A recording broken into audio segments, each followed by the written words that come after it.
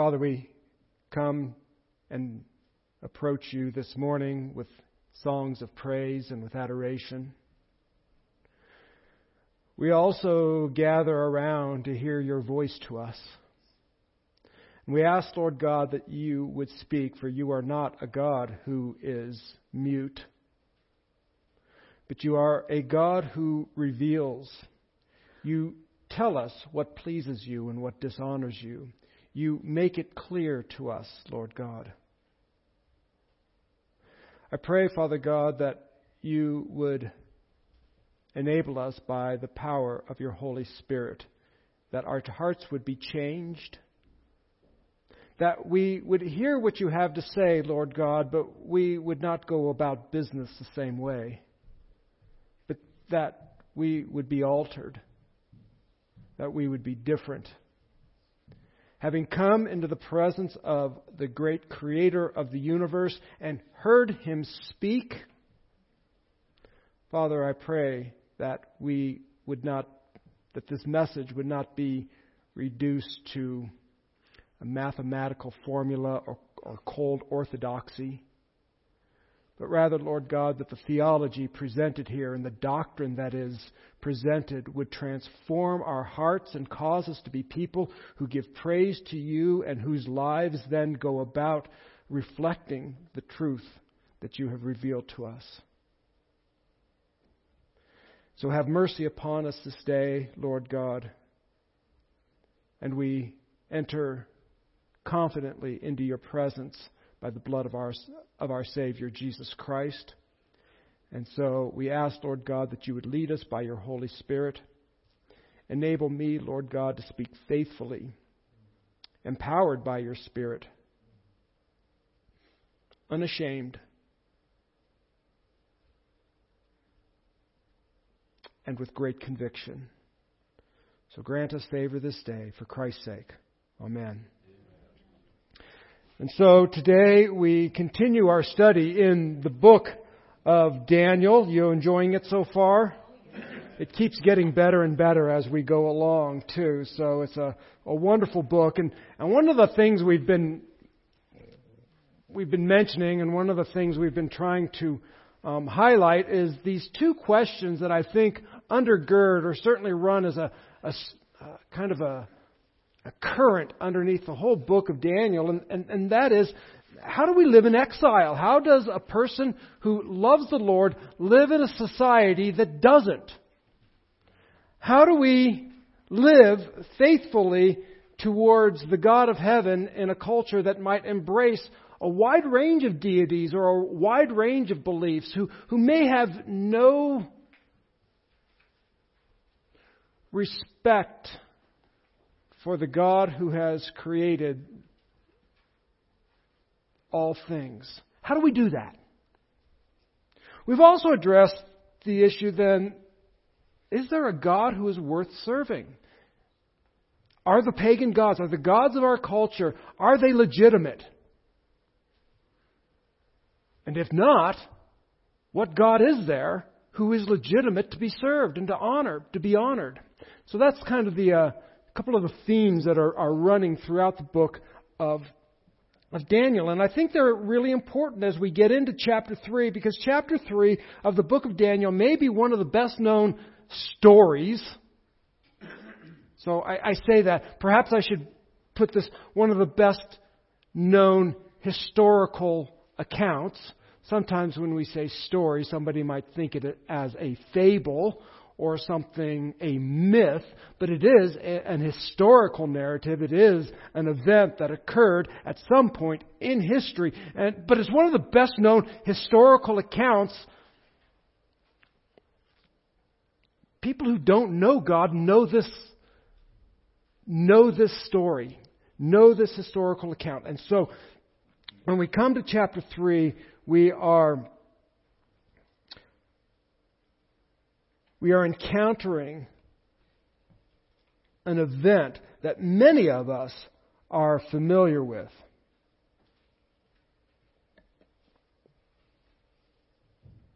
And so one of the things we hope to address today as I move forward, one of the things that we will look at in preview of where I hope to go today is one of the things we will see is once again we come to a place of crisis. Now, this is chapter 3. So chapter 1 we had crisis and deliverance. Remember? Daniel had a crisis of making a stand for godliness in a pagan culture. So there was crisis and there was deliverance. Chapter 2, crisis. The king had a dream and basically he said, I'm going to kill everybody, all of my wise guys, all of my political cabinet, if you will. I'm going to kill them all unless they can not only tell me what the dream means, but they can tell me what the dream was. Crisis and deliverance. And again, in chapter 3, we're going to see crisis and deliverance. So this should then remind us perhaps that the life in exile is one that consists of crisis. I know sometimes we think, we have this idea, well, if I serve God and follow God and am faithful to God, my life will be completely smooth and without any speed bumps, and it will be really, really nice, and everything I do will be successful and prosper, and it will be pleasant. Well, I pray that you serve the Lord faithfully. And I pray that your life be smooth and everything you do be prosperous and successful. I pray that that happens. But God's plans are completely different than mine. And what I have discovered is that oftentimes in life, even in faithful service, we encounter crisis. And here's the thing, it keeps coming. Satan leaves for a more opportune time. We saw this in the life of Christ, we see this in the life of the apostles, and certainly we see it in the book of Daniel. There's crisis and sometimes there's deliverance. Not always. Crisis and deliverance. But so I guess what I'm saying is that the Christian life, or the life in exile, the godly life, the life that is faithful to the God who has made everything, is one where trials are normal. Trials are normal in the Christian life. But wait a second, I'm faithful to God. Trials are normal. So that's one of the things we will begin to see. Here's another thing I hope to see, or hope to communicate, and that is that we are to be faithful to the God who has made all things regardless of the consequences. So regardless of whether or not it brings trial, regardless of whether or not my faithfulness might bring about an undesired consequence, yet I will be faithful to the God who has made all things. I will be faithful to the God of chapter 2. Remember the God of chapter 2? He is the one who made history. God is, in chapter 2, isn't this the God who predicts history? Because He is an accurate forecaster of what's going to happen. The God of chapter 2 is an accurate forecaster of what's going to happen because He is the one who creates what's going to happen. He is the creator of the future, not just the predictor of the future. And it is that God then that we are to be faithful to. He is to be our highest affection. He is to be our most lofty goal, our greatest joy, our most passionate passion, regardless of whether it brings good results or perhaps what we might assume as bad results or uncomfortable results. And so that's where chapter 3 goes. So if you will, let's follow along. If you'll open your Bibles to chapter 3 of Daniel, follow along with me as we read God's Word. This is the inspired Word of God. Nebuchadnezzar, the king, made an image of gold, the height of which was 60 cubits and its width 6 cubits. He set it up on the plain of Dura in the province of Babylon. Then Nebuchadnezzar the king sent word to assemble the satraps, the prefects, the governors, the counselors, the treasurers, the judges, the magistrates, and all the rulers of the provinces to come to the dedication of the image that Nebuchadnezzar the king had set up. Then the satraps, the prefects, the governors, the counselors, the treasurers, the judges, the magistrates, and all the rulers of the provinces were assembled for the dedication of the image that Nebuchadnezzar the king had set up. And they stood before the image that Nebuchadnezzar had set up. Then the herald loudly proclaimed, "To you the command is given, O peoples, nations, and men of every language, that at the moment you hear the sound of the horn, the flute, the lyre, the trigon, the psaltery, the bagpipes, and all kinds of music, you are to fall down and worship the golden image that Nebuchadnezzar the king has set up. But whoever does not fall down and worship shall immediately be cast into the midst of a furnace of blazing fire. Therefore, at that time, when all the peoples heard the sound of the horn, the flute, the lyre, the trigon, the psaltery, the bagpipe, and all kinds of music, all the peoples, nations, and men of every language fell down and worshipped the golden image that Nebuchadnezzar the king had set up. For this reason, at that time, certain Chaldeans came forward and brought charges against the Jews. They responded and said to Nebuchadnezzar the king, O king, live forever. You, O king, have made a decree that every man who hears the sound of the horn, the flute, the lyre, the trigon, the psaltery, the bagpipe, and all kinds of music is to fall down and worship the golden image. But whoever does not fall down and worship shall be cast into the midst of the furnace of blazing fire. There are certain Jews whom you have appointed over the administration of the province of Babylon, namely Shadrach, Meshach, and Abednego. These men, O king, have disregarded you. They do not serve your gods or worship the golden image which you have set up." Then Nebuchadnezzar, in a rage and anger, gave orders to bring Shadrach, Meshach, and Abednego. Then these men were brought before the king. Nebuchadnezzar responded and said to them, "Is it true, Shadrach, Meshach, and Abednego, that you do not serve my gods or worship the golden image that I have set up? Now, if you are ready, at the moment you hear the sound of the horn, the flute, the lyre, the trigon, the psaltery, the bagpipe, and all kinds of music, to fall down and worship the image that I have made, very well. But if you do not worship, you will immediately be cast into the midst of the furnace of blazing fire. And what God is there who can deliver you out of my hands?" Shadrach, Meshach, and Abednego replied to the king, "O Nebuchadnezzar, we do not need to give you an answer concerning this matter. If it be so, our God, whom we serve, is able to deliver us from the furnace of blazing fire, and he will deliver us out of your hand, O king.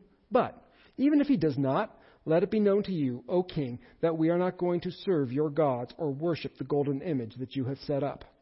Then Nebuchadnezzar was filled with wrath, and his facial expression was altered toward Shadrach, Meshach, and Abednego.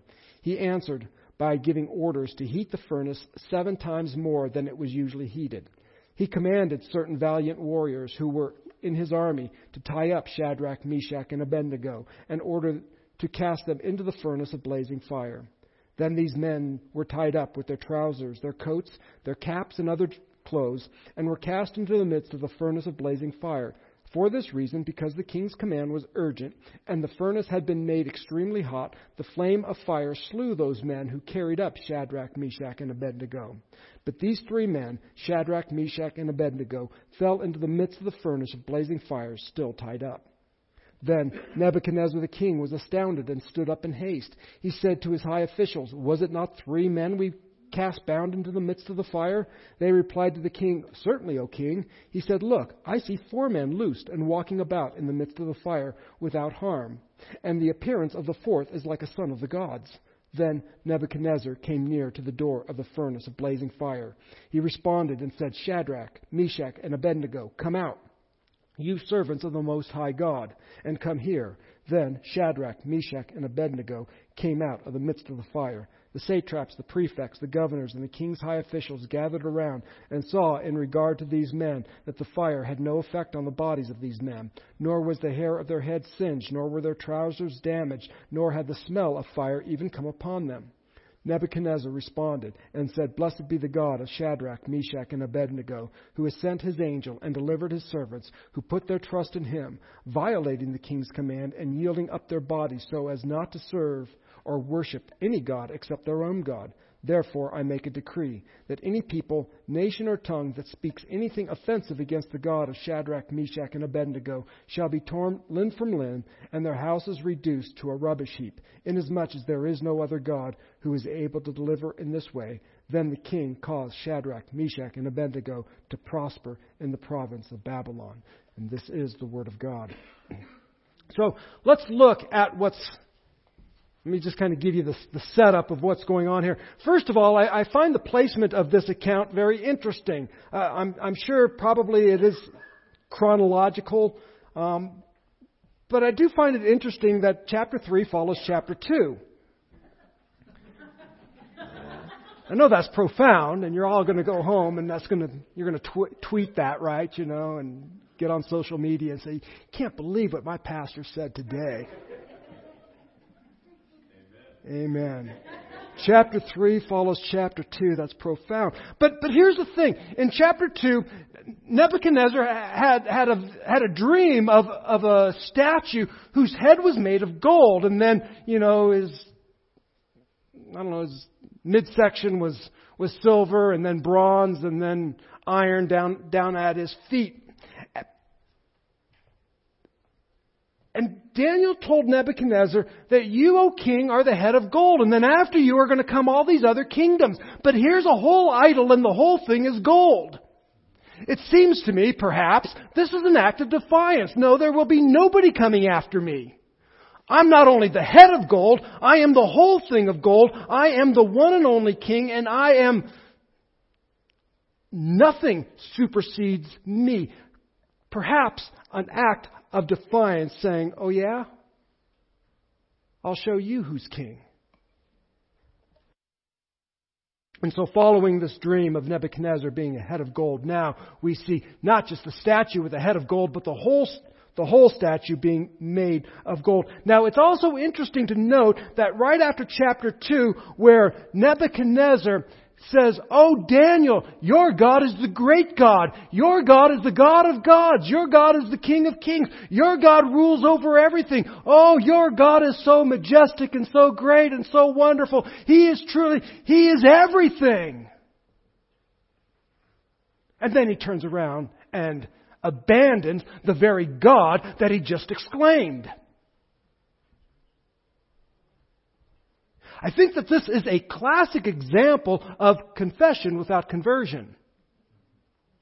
It is one thing to speak highly of the God revealed in Scripture. It's a whole different thing to be converted. It's one thing to say, "Oh yeah, I believe in God. I think He's a great guy. I'm right on." It's a whole other thing to have a heart that is circumcised. It's a whole other thing to be converted. Confession is one thing. In fact, confession is part of the conversion process. But mere words do not make one a Christian. It is a heart that has been transformed by the Holy Spirit. Nebuchadnezzar spoke glowing words of Daniel's God. But then in the very next sentence, he is defying that very God. John Owens writes, and I think he puts this very well, in speaking of confession without conversion. This is a rather lengthy quote, but I think he illustrates this very well. Listen to what Owens says. He says, "So as a traveler, in his way, meeting with a violent storm of thunder and rain, immediately turns out of his way to some house or tree for his shelter. But yet this causeth him not to give over his journey so soon as the storm is over. He returns to his way and progress again. So it is with men in bondage to sin. They are in a course of pursuing their lusts. The law meets them in a storm of thunder and lightning from heaven, terrifies and hinders them in their way. This turns them for a season out of their course. They will run to prayer or amendment of life for some shelter from the storm of wrath which is feared coming upon their consciences. But is their course stopped? Are their principles altered? Not at all. So as soon as the storm is over, so that they begin to wear out that sense and the terror that was upon them, they return to their former course in service of sin again." I mean, how many of you know people who go through crisis and all of a sudden they get religion? All of a sudden they start reading their Bibles, they come to church, and they may do that for a time, and then when the doctor says, "You know what, we find no trace of the disease," or the relationship is restored, or what have you, they go back to their former course of life. And I think we can see this. And so for a time they exclaimed and extolled the virtues and even extolled accurately the virtues of our great God and Savior. But they were never converted. I think Nebuchadnezzar epitomizes the one who confesses but is never converted. And so Nebuchadnezzar makes this great idol. It's large, it's huge. One of the things that I think that Daniel tries to highlight for us is the man-made nature of this particular idol. Do you notice the repetition of the phrase that King Nebuchadnezzar had set up over and over and over again? In fact, in the first 7 verses, I think it's repeated like 6 times, 10 times in the whole chapter, that I have set up, that was set up, that the king had set up, that Nebuchadnezzar had set up. This is the idol that got set up. In other words, this is a false god. And so it is totally man-made, and therefore it needs to be maintained by man. False gods need to be maintained by man. And this stands in complete contrast and sharp distinction from the God of Shadrach, Meshach, and Abednego, who acts and lives and functions and works on his own initiative. See, the idols that Nebuchadnezzar makes, they have eyes but they do not see, and they have ears but they do not hear, and they have mouths but they do not speak. And just so that they don't totter and fall over, we need to build a big base for them. We need to build some sort of foundation upon which they stand. Otherwise they'll tip over. But the God of heaven has eyes and He sees, and He has ears and He hears, and He has a mouth and He speaks, and He needs no man to establish or set Him up lest He topple over. And so there is this emphasis on this God that requires another person, a human person, to establish Him. And so there is now this idol, this massive idol in the plains of Dura. And there is this call now for people from every tribe and tongue and nation within the empire to come. All of the bigwigs come, the sheriffs, the governors, the law enforcement, the political mucky-mucks, and all of the people come to the plain of Dura to worship. And we've got the best musicians. We've got horn players and lyre players and bagpipe players and trigon, I don't know what that is. Three-sided harp, I think. We've got all of the musicians, all of the best musicians from all of the empire. They're all here. All of the bigwigs are here. And now there is this call to worship, to fall down and worship this idol that Nebuchadnezzar has set up. And just in case you think you might go your own way and do your own thing, there is the threat that if you do not fall down and worship, you will be cast into a furnace of fire. And by the way, this probably was just off to the side. They would have needed a furnace to build this idol. And so probably, and they have these furnaces, archaeologists have discovered a number of these furnaces, generally cut into the side of a hill, kind of old milk bottle. Do you guys kind of remember what an old milk bottle? Kind of that shape. And so from the top there would be the smoke coming out, maybe a little door down at the bottom, probably cut into a hillside. And so there's this furnace. It was burning. You needed it to burn because that's how you built the idol. And so there it is burning. Now, so that's off over there. That's your fate if you will not, along with all of the bigwigs, all of the popular people, all of the well-known, powerful are all here, and everybody is going to fall down and worship before this idol. And if you do not, there's the fire.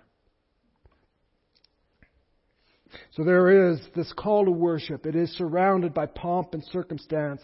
There is music. There is visual drama. There is this idol. There is the fire. This is a religious event. Everybody from all levels of government have come, from all tribes, not only just Babylonians, but from all tribes and tongues and nations. Everybody comes and worships, and everybody is in agreement. Absolutely, this is what we're going to do. We are all going to... There are going to be 3 dissenters.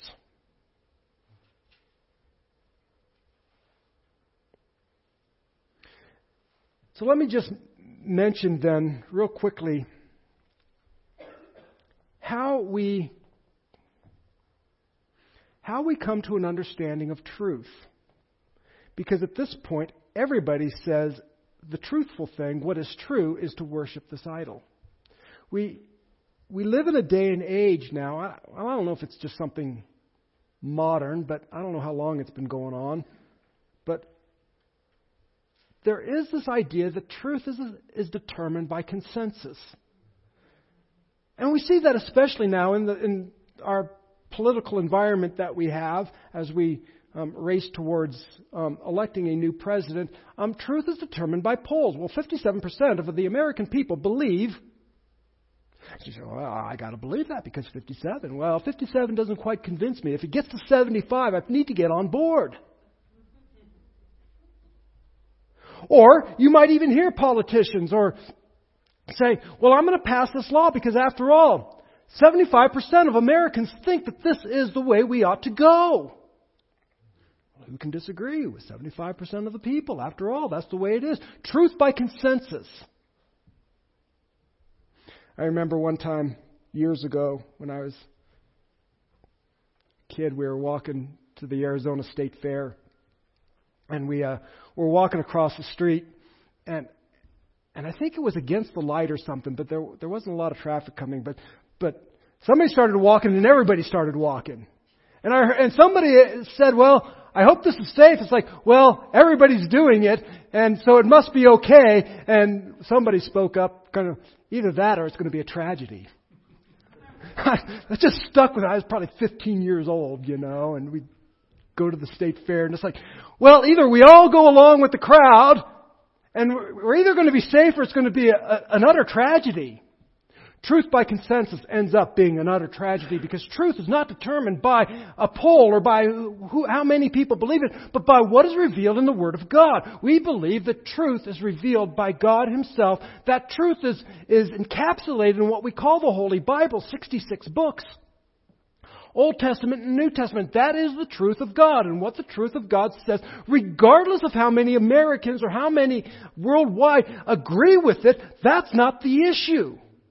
Here the issue was, do I bow down and worship a false god with everybody else? After all, look, everybody's doing it, and I'm going to save my life. Who wants to be in the fire? And look at all of the popular people. They can't all be wrong. Oh, yes, they can. That would be the tragedy. They could all be wrong. And 3 men said, wait a second. We will not be swayed by consensus. We will be swayed by the Word of God and do what God has revealed.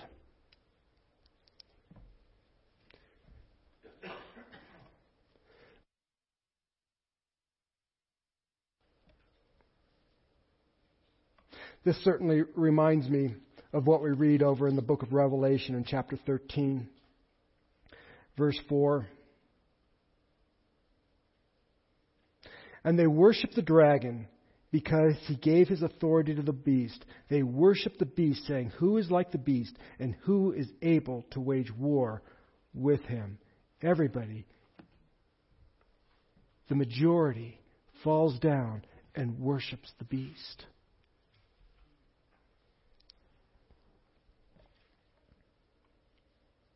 But there are 3 men who for them there is no other God but Yahweh.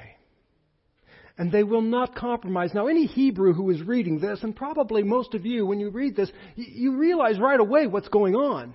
You realize right away, wait a second, there is a clear violation of Commandment 1 and 2. And that is obvious.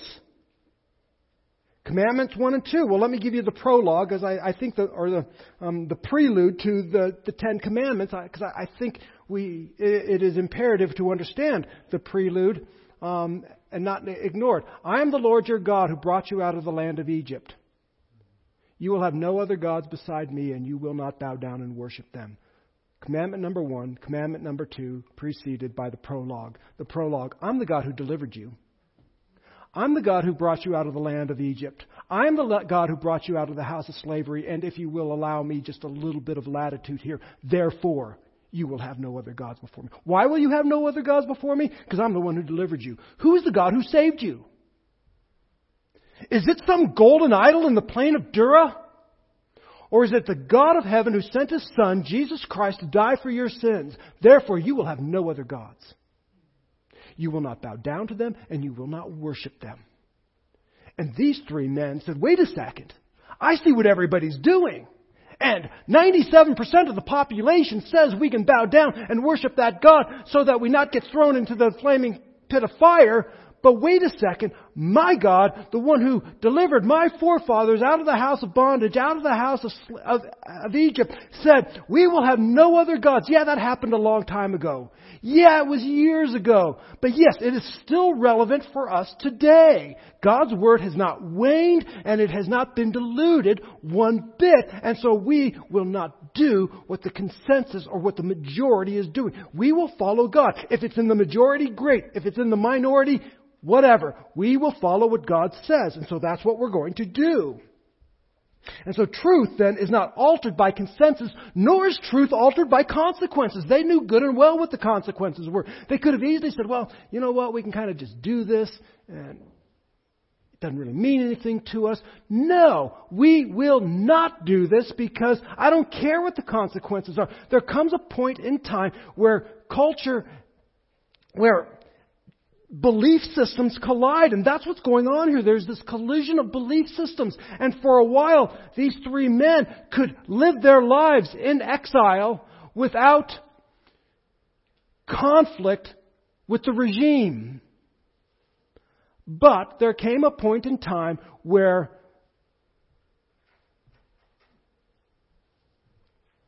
the ideology of Babylon, the ideology of the world, and the ideology of following Yahweh came into conflict. Folks, I want you to understand that the Christian life is one that will eventually come into conflict with the society and the culture we live in. It just has to, because they are so completely different. The Christian faith says that we have sinned against a holy God, and that is anathema to a culture today saying, I don't think I'm a sinner. I think one of the guys running for president said, I don't think I've done anything wrong. I'm not a sinner.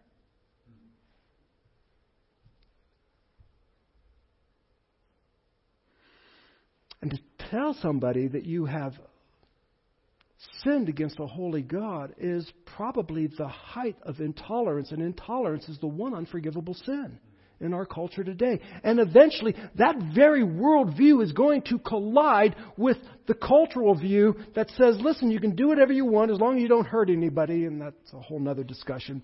And as long as you're sincere and as long as whatever, and eventually our worldview will collide with the worldview of our culture. And we shouldn't be surprised. Jesus says, don't be surprised if they hate you. They hated me first. That's right. They actually hated Jesus Christ, the very Son of God, who had done absolutely nothing wrong ever. He gave no reason for hatred, and they hated Him anyways. Why? Because His system, the truth, collided with theirs. He called them out, and He said, I am the way, the truth, the life. No one comes to the Father but through me. I am the Messiah. I will give my life, and I will die for your sins. And people say, I don't know if I like that idea. And so these belief systems collide. God is our source of truth, and Nebuchadnezzar's command is a clear violation of God's command. And we should not be surprised when the Word of God and the Word of man collide with one another. It's inevitable. And in our society in America, for quite some time, we could have a biblical worldview, and it was fairly safe. People said, oh yeah, you know what, 10 Commandments, those are good. Now, to hold a biblical worldview is to be an intolerant bigot. And not only that, but you should be eliminated. Guys like Richard Dawkins, who's one of these new atheists, and he's written a number of books, popular, best-selling author, very influential. He believes that we are viruses that need to be eliminated. He has said so. That's what he said. Viruses that need to be eliminated. So I'm not just making this, and this isn't some fringe character. This is a mainstream author who sold millions and millions and millions of books. He is asked to speak. He's a great speaker. I've enjoyed listening to him. I disagree with everything he says. But he's an engaging guy. You need to be eliminated.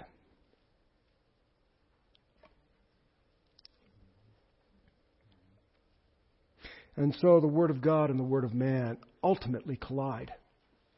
And for a while, Nebuchadnezzar was pretty good. He exalted, promoted Daniel, and everything was going good. But eventually, the Word of God and the Word of man will collide. And when they do, where are you going to go? What are you going to do? When Jesus said, "You will eat my flesh and drink my blood," everybody left. What were the words of the disciples? When he said, "Where are you going to go also?" Where would we go? Only you have the words of life. Are you going to leave, or are you going to say, "I don't know where else I'm going to go," because only God has the words of life? That's the only place I can stay. I'm stay here, regardless of the flaming furnace over there.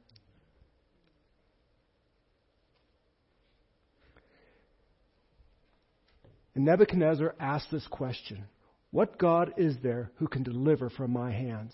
What God is there? This was the same question that was asked of the beast. Look at how powerful he is. Who can deliver from the beast? It's a great question. It's a simple answer. And so the question before us now is this: will the image of God bow down to the image of man? That's our question. Will Shadrach, Meshach, and Abednego, men created in the image of God, will they bow down to this image created in the image of man? That's the question. That's our question. Will we, created in the image of God, bow down to the image of men? That's what's before us. And so here we are. And these are three steadfast men. And they are confident in God's power to deliver. "O King, we're not going to bow down." Here's the thing. Our God's able to deliver.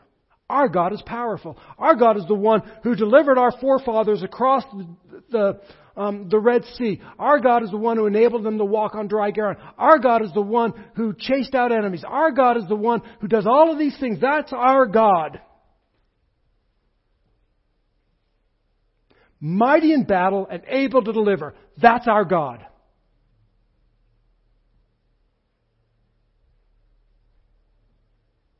But even if He doesn't, here's what we know. Our God is powerful. He's able to do. He creates the universe by speaking it. That's our God. He is able and powerful to do this. But here's what they are. They are also submissive to God's will. But even if He doesn't, O King, our God is able. But I'm not about to presume to tell you or to command that God has to do something or act or behave a certain way. We have sometimes, I believe, reduced God down to a vending machine. I put in a certain amount of money, or I put in a certain configuration, and out pops what I expect. Well, if I pray this and I do it this way, then out will pop a certain result. That is not our God. Jesus describes the Holy Spirit this way. He's like wind. You don't know where He's coming from or where He's going. You feel the effects, but you have no idea where it's coming from or where it's going. That's the Holy Spirit. That's our God. There are certain things that our God is and does. But you do not command God and say, "Well, I've done such and such this way, so therefore you must act in that way."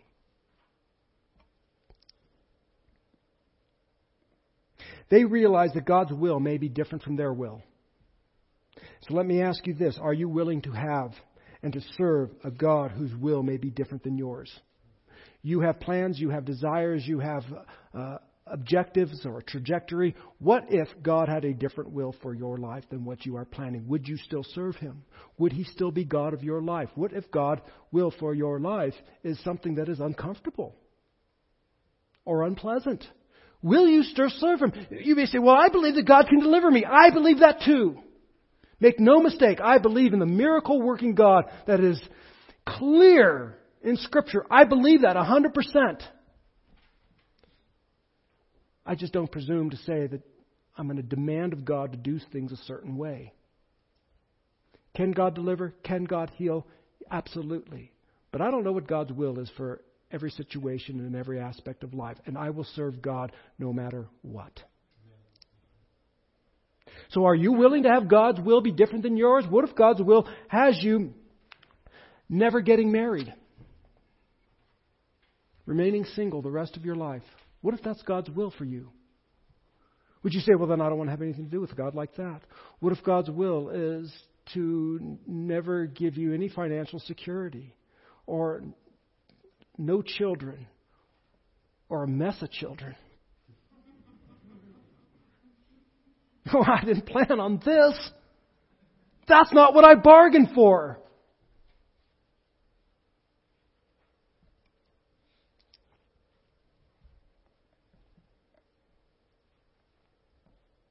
See, these three men have faith in God, not faith in deliverance. The object of their worship is God, not God delivering them. So I want to assure you that faith is not contingent upon a pleasant outcome. And that's very different from what we're taught, especially by some very well-known speakers, that, if you give $10, God's going to give you $100, right? And if I pray a certain way, then God will assure me of a certain outcome. And that if I'm a good, nice, happy person, then I'm guaranteed success in my job and my boss is going to love me. And if I just wait for the right person to come along and I live in a certain way, then God is going to bring me the right companion for the rest of my life.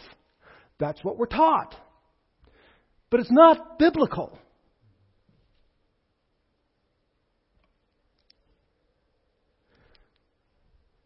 We give because God has called us to give. It's not a financial scheme. Would you be faithful to giving if, A, God never promised to give you anything back? Or there was no tax write-off?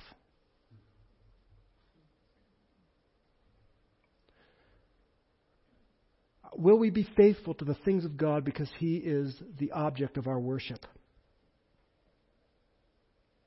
See, is God worth our loyalty only if we're successful?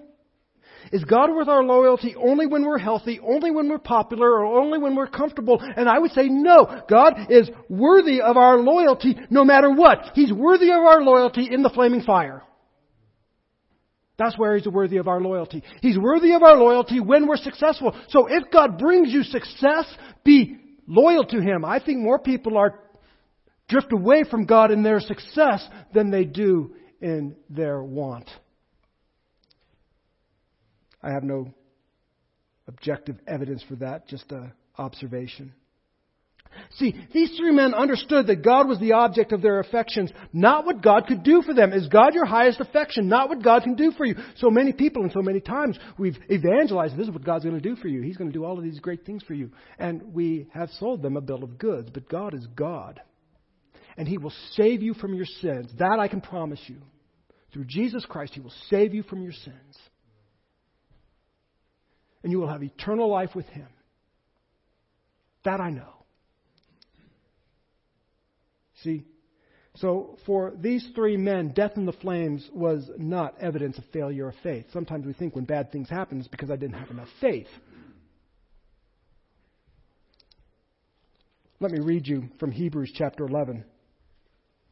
Because I think this incident is mentioned here. Verse 34 and 35.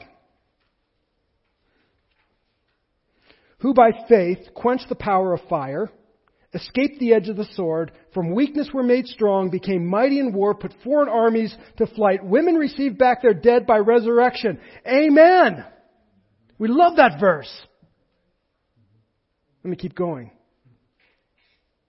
And others were tortured, not accepting their release so that they might obtain a better promise. And others experienced mockings and scourgings, yes, also chains and imprisonment. They were stoned. They were sawn in two. They were tempted. They were put to death with the sword. They went about in sheepskins and goatskins, being destitute, afflicted, ill-treated, men of whom the world was not worthy. wandering in deserts and mountains and caves and holes in the ground. Is God able to deliver? Yes, He is able to bring people back from the dead. Yes, He's able to do all of those things. And yes, He may say, you will be sawn in two. You will be cast into the fiery furnace, and you will not survive. What is most valuable? So this next section, I better hustle a little bit here. This next section is an answer to Nebuchadnezzar's question. What God is there who can deliver you from my hands? Here's the answer. The God of Shadrach, Meshach, and Abednego. What God can deliver? The only God there is. All others are man-made. Faithfulness to this God appears to be leading them to the flames. They heated up the flames 7 times their normal thing. So it's really hot.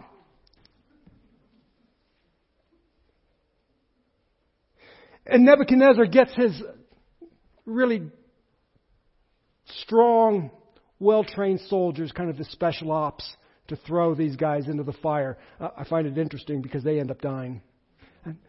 I've talked about God invading Babylon in the past. I think He just took out their special ops. So, train them as much as you want. I'll take them out. Takes them out. And they threw them into the fire. And then Nebuchadnezzar is going, wait a second.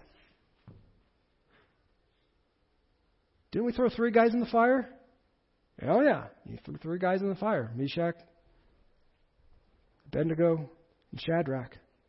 Then why are there 4? I see 4 men walking around in there. And one, the 4th one, looks like the son of the gods. And they're walking around. It's almost like they're kind of just like hanging out. Like, hey, how's it going? Kind of like you and I would at a picnic out underneath a shady tree. What's going on? Oh, this is really nice. And I see this. So obviously the question is, who is this 4th individual? And I'm not going to spend a lot of time with that. Some people say it's pre-incarnate Christ. I'm very reluctant to say that. It's possible. I personally have problems with the incarnation happening before the incarnation. So just my own personal biblical bias. And I know He said, like, what son of the gods, but please don't read New Testament titles into the Old Testament. That's just bad interpretation. So it could be. I wouldn't discount that. But then He says He sent His angel, so perhaps the bottom line is this. God sent a deliverer to deliver His people out of the flames. I don't know who it is. Doesn't matter. God sent a deliverer to deliver His people out of the flames. Remember this. God said, David said, even though I walk through the valley of the shadow of death, Thou art with me. Even in the flaming fire, You're with me. Even when I walk through death, You are with me. And here's the bottom line is this, is God will be with His people always. Always. You say, well, what if I die? Here's the thing. God will be with you in death. And the second you breathe your last breath, He will walk you into His glorious presence. If you are a follower of His, He will not abandon you in death. Do you think for a moment that God now says, oh, well, you're beyond my reach now, you're dead, I can't do anything. No, at that moment, I will walk you across the threshold into my glorious kingdom, and I will introduce you to my Heavenly Father. That's what I'm going to do. I won't abandon you there. That's where I'm going to deliver you. Even if I walk through the valley of the shadow of death, Thou art with me. And lo, I am with you always, even to the end of the age. Even in death, God will not abandon His people. And so, we need to believe that God will take care of us. And that knowing that God will take care of us, we can move forward serving Him with confidence. Why will you fear? When I say, oh, well, I need to share my faith, but I wonder if that guy's going to ridicule me. If God is never going to abandon me, then why should I fear what this person's going to say or do? Or I'm going to stand up and do something and live my life for Christ, even though my boss has a problem. And I'm not talking about being obnoxious and following reasonable rules.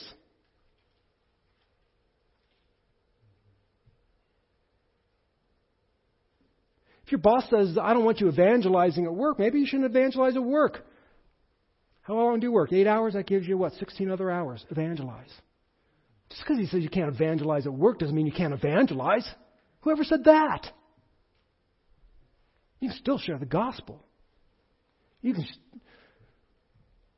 So God has called us. If God is always going to be with us, then we don't need to worry about how we serve Him. We don't need to worry about serving Him. We can serve Him faithfully, knowing that He will always be with us. And so then we get to Nebuchadnezzar's reaction. And his first one is one of praise. Oh, blessed be the God of Shadrach, Meshach, and Abednego, who sent His angel and delivered His servants. Oh, what a great God. Here he is again. Confession. Please, don't think there's a bit of conversion here. Oh, praise be to the God of Shadrach, Meshach, and Abednego. And notice what he says. He says, anybody who speaks bad about their God. I'm not saying we're going to change our belief system. Just don't say anything bad about their God. And if you don't say anything bad about their God, you're okay. We're going to just keep our gods. So doxology, first of all, he praises God. And then he promotes Shadrach, Meshach, and Abednego and says, don't offend. I think he's hedging his bets. He's seen how powerful the God of Shadrach, Meshach, and Abednego is. And he's the guy who tried to kill him. So he's now trying to, kind of appease. Oh, I kind of made a mistake. That God's really powerful. Let me kind of try to be good to His servants, and maybe He'll not be mean to me. Well, I'll close with this. We are people who are living in exile. This is evidence from the New Testament. We are living in exile. Priority needs to be given to God's revealed truth. God has already told us how we are to live. And we are to be faithful to the God who has called us. If you have never followed Christ by believing in Him, calling upon His name, repenting of your sins, being baptized, and walking in the life that Christ has given you, this would be a great day for that. Let me tell you this. You will become an exile. You'll no longer be a citizen of this world. You'll be a citizen of the kingdom. You'll be living in this world, but your home, your heart will be somewhere else. But I would invite you to come and speak with me. Really speak to just about anybody in here who loves the Lord. Would love to talk with you about what it means to be a follower of Christ. We believe that because it's been revealed clearly in Scripture. We believe that we need to be faithful to what God has called us to do, and that God needs to be the object of our affections, that God is the ultimate prize. And we serve the God revealed in Scripture, not only in this life, but we will serve Him in death as well. Some of us will die peacefully and quietly, others not so much. But regardless, we will serve Him regardless of where He takes us.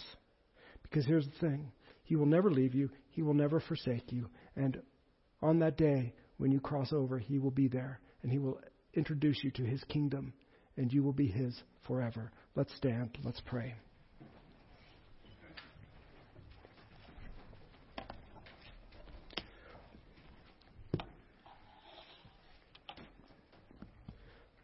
Our gracious Father, there truly is none like you. I don't know what it is to be threatened with physical harm like this for serving you. I have no idea. Never been there. Ridicule, perhaps. Mockings, yeah. Lord, I've shrunk in those times. Many times. I've shrunk back. I've held my tongue. Maybe not been as bold as I ought to have been. Have mercy, Lord God. I pray that I'm not obnoxious, or that I'm not offensive, but the gospel is offensive. Let us be faithful to the gospel, to share it, to proclaim it, to declare it, to stand upon it, to believe and know that Jesus Christ alone is Lord of all. What have we to fear? Should we fear men who can kill the body, but after that have nothing? Or should we fear God, who after the body is dead can cast a soul into hell? Oh Lord, we come before you and thank you, Lord, that you are merciful towards us. Help us, Father God, to live in this exile with great faithfulness, for you truly are the true God and worthy of all praise. Amen.